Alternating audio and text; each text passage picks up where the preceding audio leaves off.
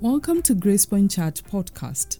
We proclaim Christ crucified and uphold him as the only hope for the fallen world. Welcome back to our GG reading. This is Christ's Call to Discipleship by James Montgomery Boyce. Today we are looking at chapter 7, that is page 87 to 100, and the topic for today is traveling light. Traveling light. James begins by quoting from Mark 6, 8 to 11. Let me read it for us. Take nothing for the journey except a staff. No bread, no bag, no money in your belts. Wear sandals but not an extra tunic. Whenever you enter a house, stay there until you leave that town. And if any place will not welcome you or listen to you, shake the dust off your feet when you leave as a testimony against them. Mark 6, 8 to 11. Hear how James begins. Now I received a letter from a couple going to the mission field for the first time. They listed their financial requirements, so much for support, medical expenses, insurance, pension, the cost of operating an automobile, travel to and from the field, overhead for the home office, and so on. I was not disturbed by the letter. I was actually quite sympathetic. I knew that the requests were reasonable. Still, I could not help contrasting their letter with the Lord's commands to the disciples when they set out on their first missionary journey. He told them to go without possessions. Take nothing for the journey except a staff. No bread, no bag, no money in your belts. Wear sandals but not an extra tunic. Whenever you enter a house, stay there until you leave that town. And if any place will not welcome you or listen to you, shake the dust off your feet when you leave as a testimony against them. Again quoting Mark 6, 8 to 11. This list of instructions highlights the uneasy alliance most Christians have with their possessions. We admire St. Francis of Assisi, who stripped himself of everything and went off singing into the forest.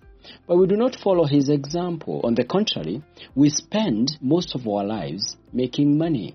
And if we are honest, we admit that for the most part, we do not make money in order to have more to help others. We make it to spend it on ourselves. We are disturbed by Christ saying, "Any of you who does not give up everything he has cannot be my disciple," as you see in Luke 14:33. So as we begin, we look at a subtopic here, wealth and poverty. Now part of the problem comes from what seems on the surface to be contradictory statements in Scripture. In the first quoted, when Jesus sends his disciples off on their journey, he tells them, take nothing. But at the Last Supper, he referred to that earlier incident saying, when I sent you without purse, bags or sandals, did you lack nothing? And when they said no, he continued, but now if you have a purse, take it, and also a bag. And if you don't have a sword, well, sell your cloak and buy one, as you see in Luke 22:35 to 36. When the rich young ruler approached Jesus asking, "Good teacher, what must I do to inherit eternal life?" Jesus answered, "Do not murder, do not commit adultery, do not steal, do not give false testimony, do not defraud, honor your father and mother." The young man said he had kept all those commandments since he was a boy. Jesus responded, "One thing you lack. Go, sell everything you have and give it to the poor, and you have treasure in heaven. Then come, follow me," as we see in Mark 10:17 to 21. Now this clearly indicated that the young man's wealth was keeping him from salvation. In order to be saved, it was necessary for him to sell his possessions and give all he had to the poor. But Jesus did not make this command of Peter or James or John or countless others. He made it of a rich young man whose riches were in his case a barrier to salvation. Even Ananias and Sapphira were not judged for failing to give up their possessions, but for lying about what they did, pretending to have given all when actually they were keeping part. When Peter asked Ananias Didn't it, that is the land, belong to you before it was sold? And after it was sold, wasn't the money at your disposal?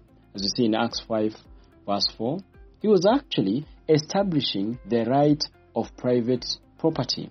Many Psalms suggest that material blessing is the rightful expectation of the devout man. We read in Psalms 17 verse 4, You steal the hunger of those you cherish.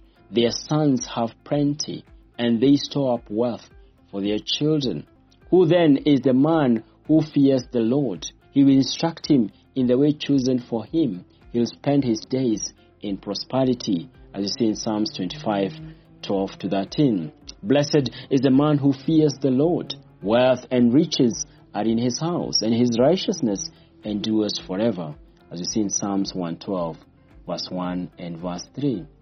Or continuing in Psalms 114, verse 13, our barns will be filled with every kind of provision. Our sheep will increase by thousands, by tens of thousands in our fields. On the other hand, though, the Bible is filled with warnings against riches.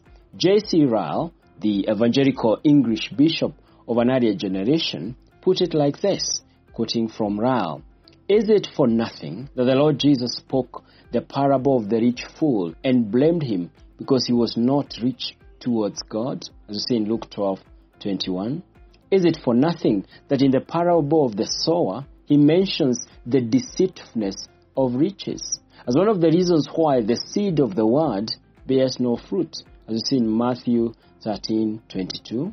Is it for nothing that he says, Make to yourself friends of the mammon of unrighteousness, as you see in Luke 6 verse 9? Is it for nothing that he says, When thou makest a dinner or a supper, call not thy friends, nor thy brethren, neither thy kinsmen, nor the rich neighbors, lest they also beat thee again, and a recompense be made to thee.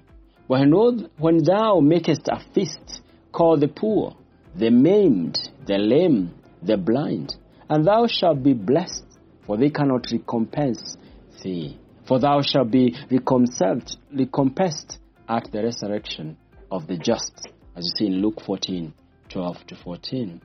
Is it for nothing that he says, Sell that ye have and give alms, provide yourself bags which wax not old, or a treasure in heaven that faileth not, where no thief approacheth, neither moth corrupteth, as you see in Luke 12:33. Is it for nothing that he says, It is more blessed to give than to receive, as you see in Acts 20:35. Is it for nothing that he warns us against the example of the priest and the Levite, who saw the wounded traveler but passed by on the other side? Is it for nothing that he praises the good Samaritan who denied himself to show kindness to a stranger, as you see in Luke 10 verse 30? Is it for nothing that St. Paul classes covetousness with sins of the grossest description and denounces it as idolatry, as you see in Colossians 3 verse 5? And is there not a striking and painful difference between his language and the habits and the feeling of society about money? End of quote from J.C. Ryles. Now, on the other surface at least, some of these statements seem to contradict each other. However, the more we study them, the more we are convinced that the problem is not in the text, but in ourselves. It is in our attitude to riches. Our attitude keeps us from handling wealth as God would have us handle it. A.W. Tozer, in a chapter called The Blessedness of Possessing Nothing, points out that before the Lord God made man upon the earth, he first prepared for him by creating a world of useful and pleasant things for his sustenance and delight. But he adds correctly, sin has introduced complications and has made those very gifts of God a potential source of ruin to the soul. A friend of mine put it this way. He says that we all have desires and that there's nothing wrong with desires in themselves. The problem is that we have infinite desires. We always want more. And since only God is infinite, it follows that we can never be satisfied with anything but God alone. Augustine said, "Thou hast made us for thyself, and our hearts are restless until they find their rest in thee," as we see in the Confessions. When we try to fill our lives with things, we commit idolatry, we misuse our possessions, we harm others, and we condemn ourselves to frustration and eternal loss. As we continue, another subheading here, all good gifts from God. All good gifts from God. Now, where we should go to get a proper perspective, where should we go to get a proper perspective on riches? Where can we learn to relate our possessions to our discipleship? Negatively, there is much to be said about things, but the place to begin is not with a negative, but with a positive. All things come from God. God is the creator. Therefore, possessions are to be received from Him with thanksgiving and are to be enjoyed fully as He intended them to be enjoyed. James wrote, "Every good and perfect gift is from above, coming down from the Father of the heavenly lights, who does not change like shifting shadows," as you see in James 1:17. There is therefore a false idea in some forms of Christianity that things somehow are evil, and that the only way to live a truly spiritual life is to part with them. It may be true, of course, as in the case of the rich young man, that the only way a given individual can find salvation is by repudiating the wealth that keeps him from discipleship. But that is not because things in themselves are evil. That view was present in the ancient world, but was repudiated by Christianity. That view was dualism. It is said that there are two spheres of reality, the sphere of the mind or the spirit, which is good, and the sphere of things or matter, which is evil. By nature, men and women are amalgamations. They possess a mind which relates them to God and draws them upward, and then a body which is evil and draws them downwards. Now, the only way to be saved then is to escape from the body. In life, this is done by living in the realm of the mind and denying physical pleasures. In the Greek world, dualism produced the distinct formulations of its great philosophers. In the Christian world, dualism produced monasticism. Christianity does not teach dualism. According to the Bible, all that we see and know was created by God, and in its original form, that is before the fall and the distortions that came from it, it was pronounced utterly good by Him. Our bodies are from God. They are good. Our minds are from God. They too are good. The fruit of the field is good. The fruit of our labor, seen in homes and buildings and manufactured goods and social services and writing and art, is good. God has given us fields, hills, mountains, seas, storms, sunrises, and sunsets, all richly to enjoy. But there is this to be said. First, it is God who has given these things. And because God is sovereign in His giving, as in everything else, it follows that He may, and in fact does, give some more than others. And that is also good and just. That is the Christian answer to egalitarianism, the idea that all people must be equal in riches, and that if they are not, it is the job of the government or some other outside agency to distribute them. This is not the government's job. The government is established by God to promote and enforce justice, as you see in Romans 13:1-5. If one individual grows rich by extorting goods from others, by fraud or by actions that deny or destroy basic human values and rights, then it is the government's job to expose the evil, to punish the injustice, and to demand restitution. The government must not take what belongs to one individual if it is lawfully acquired and give it to another. That is in itself an injustice. There is nothing in the nature or scripture to say that all persons must possess an equal share of this world's goods. And in fact, it is evident that even God does not so distribute His good gifts. One servant will always have 5 talents, another 2, and a third just 1. Second, because the things we possess, we are given because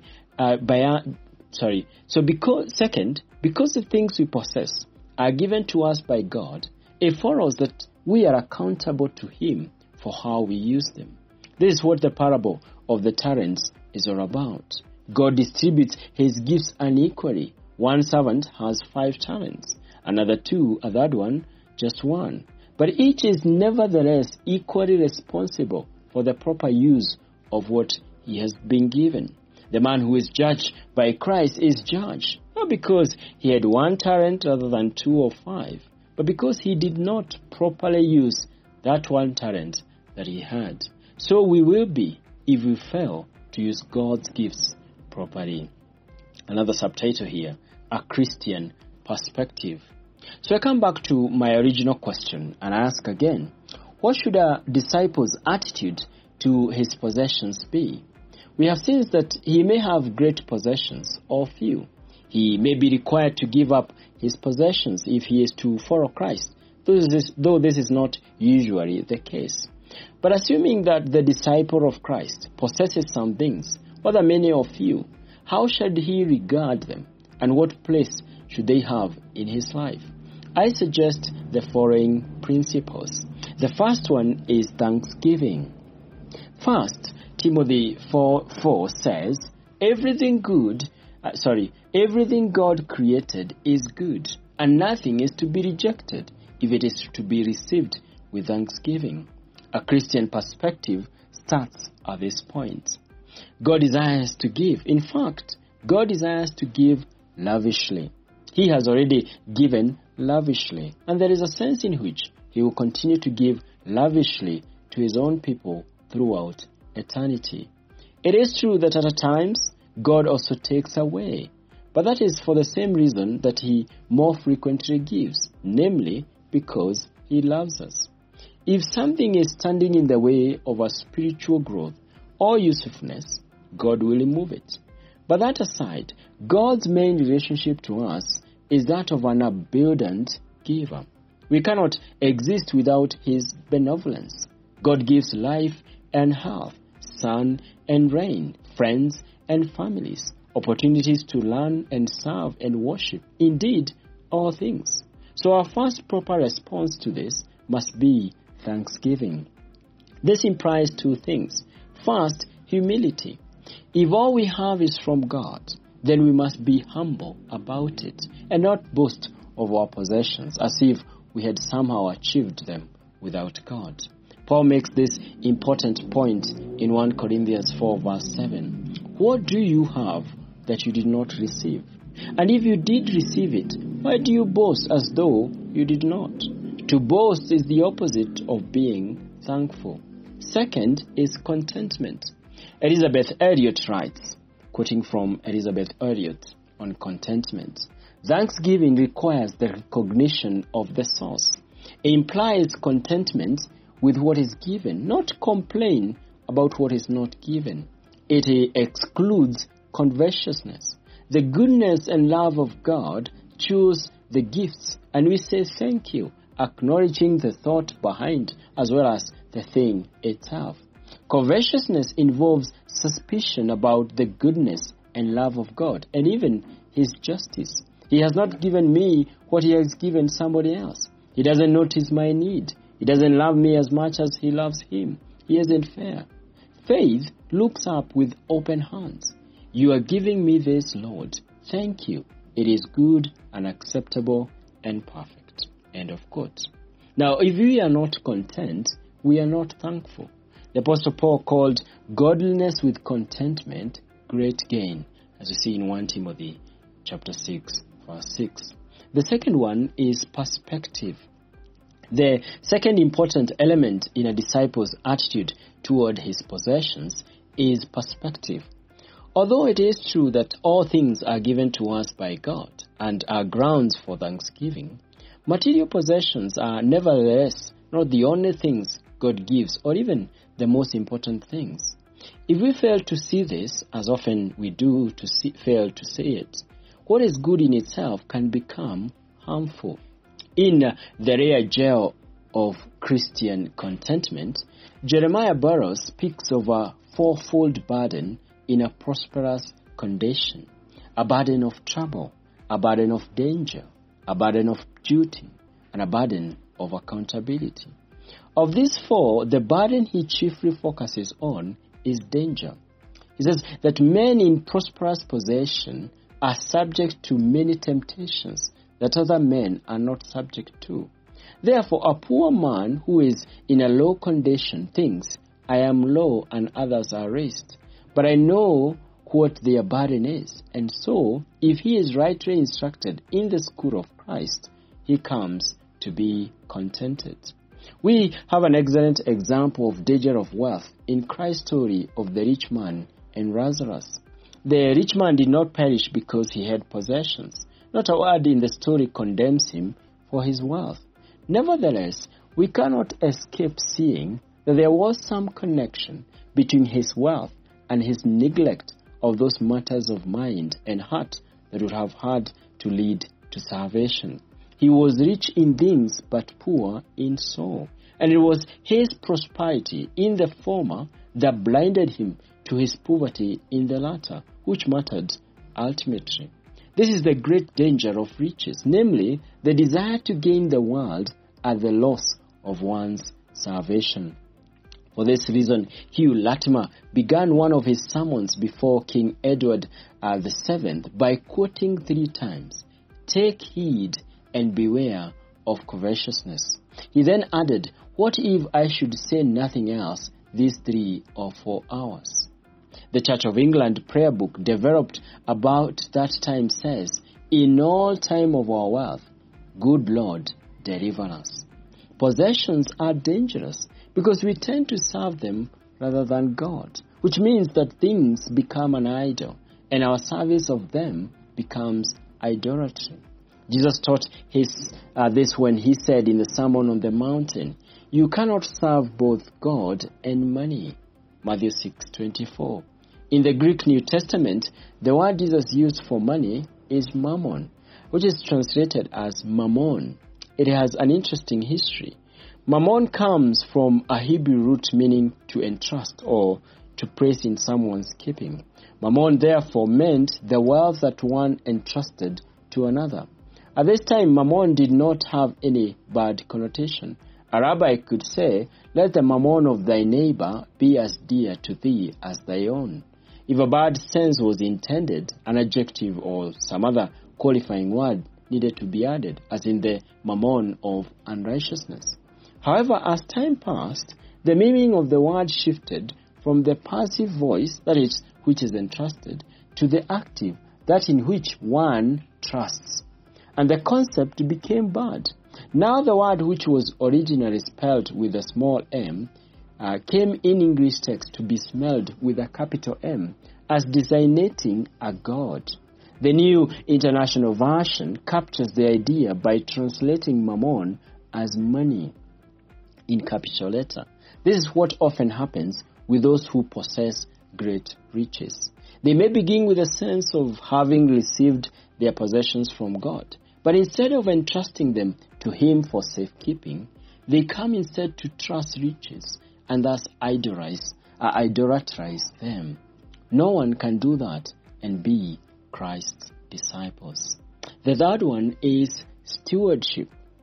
Now, central to any biblical understanding of possessions is the concept of stewardship, the principle that possessions are not ours to do with as we want, but rather that which has been entrusted to us by God is to do what He wants, to be used in His service. It is the principle behind Christ's story of the landlord who went off on a trip and left his vineyard in the care of tenant farmers, or the story of the master who entrusted certain talents to his servants. It is what Paul was talking about when he wrote to young Timothy, "Command those who are rich in this present world not to be arrogant, not to put their hope in wealth, which is so uncertain, but to put their hope in God, who richly provides us with everything for enjoyment. Command them," he says, "to do good, to be rich in good deeds, and to be generous and willing to share. In this way, they will lay up treasure for themselves as a firm foundation for the coming age, so that they may take hold of the life that is truly life. We see this in 1 Timothy 6:17-19. Now, the key idea here is that earthly treasure is perishable. Frequently, it fails to last even in this sphere. It certainly will not go with us into heaven. So what are we to use it for? The answer is that we are to use possessions to do good, so that those good deeds will themselves produce treasures for us, not on earth, but in heaven, where moth and rust do not destroy, and where thieves do not break in and steal. People have natural desire to lay up treasure in the sense of having what will last. That is not bad, but that kind of treasure can only be bad in heaven, only be had in heaven, and even then only if we use our possessions here properly. I put the matter as clearly as I know how. The money you spend on yourself, which is necessary up to a point, will not produce treasure in heaven. It will be gone with the spending, and its benefits will perish when you do. But money you spend on others, which should be a rising percentage of your income as God prospers you, that treasure will last forever. It will be translated into eternal treasure to be presented to you at the Lord's coming. Let me say it again, this time in language used by Dietrich Bonhoeffer. Other goods are given to be used, not to be collected. Wealth that is stored up will not rot like yesterday's manna. Wealth that is given is like seed sown. It will produce abundant crop for God's harvest. We finish here with a final subtopic, a heart set free. A heart set free. Now I close with an important thought here. Wealth is a blessing when properly received and used. But there's something far more important than wealth or even the proper use of it. It is being free, as God intended us to be free. Possessions tie us down. Therefore, although most of us must have at least some possessions, and many of us will have a great deal, the only way to be really free is to hold those possessions as if we do not hold them, and thus be ready to always let go of them at any moment's notice. I am impressed with the way A.W. Tozer develops this from the story of Abraham's sacrifice of his son Isaac in obedience to God's commandment. As Tozer tells it, Isaac was the idol of the aged patriarch's heart. He was the son of a miracle, representing God's covenant, Abraham's personal hope of salvation, the promise of the Messiah, and much else besides. Tozer says, as he watched him grow from babyhood to young manhood, the heart of the old man was knit closer and closer with the life of his son, till at last the relationship bordered upon the perilous. It was then that God stepped in to save both father and son from the consequences of an uncleansed love.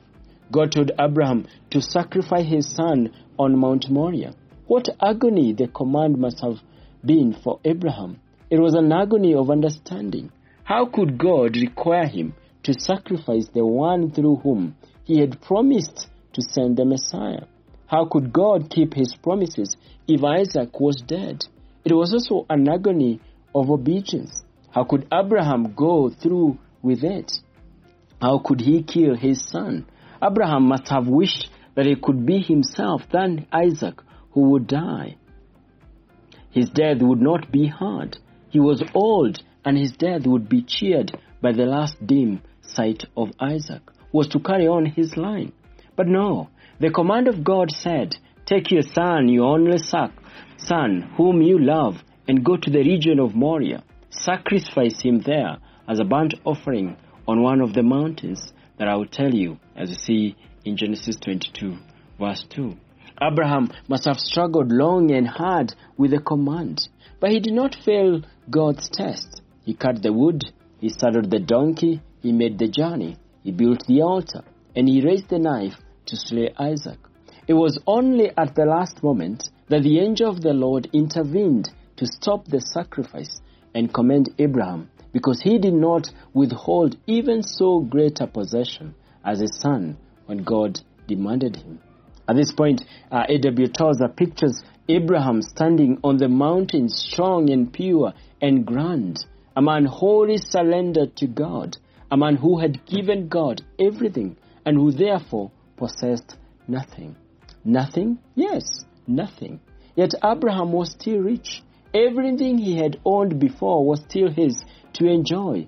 Ships, camels, herds, goods of every sort. He had also his wife and his friends. And best of all, he had his son Isaac, safe by his side. He had everything, but he possessed nothing. Abraham possessed nothing because he had first been possessed by God. He was the Lord's, and therefore everything he had sat loosely on him. Tozer calls this a spiritual secret that the books of theology do not teach, but the wise understand. The reason God requires the renunciation of things is that the miser in each of us must be destroyed if we are truly to follow him. His roots must be torn from the soil. Like the money changers in the temple, he must be driven out. Such action is painful, but when it has been performed, then we can begin to be useful. We can serve others by using things rather than being used by them. We can travel light in Jesus' service. That is the end of our reading today. Thank you for listening. Thank you for listening to today's episode of Gracepoint Church Podcast. For more information and for past episodes, please check our website gracepointchurch.com.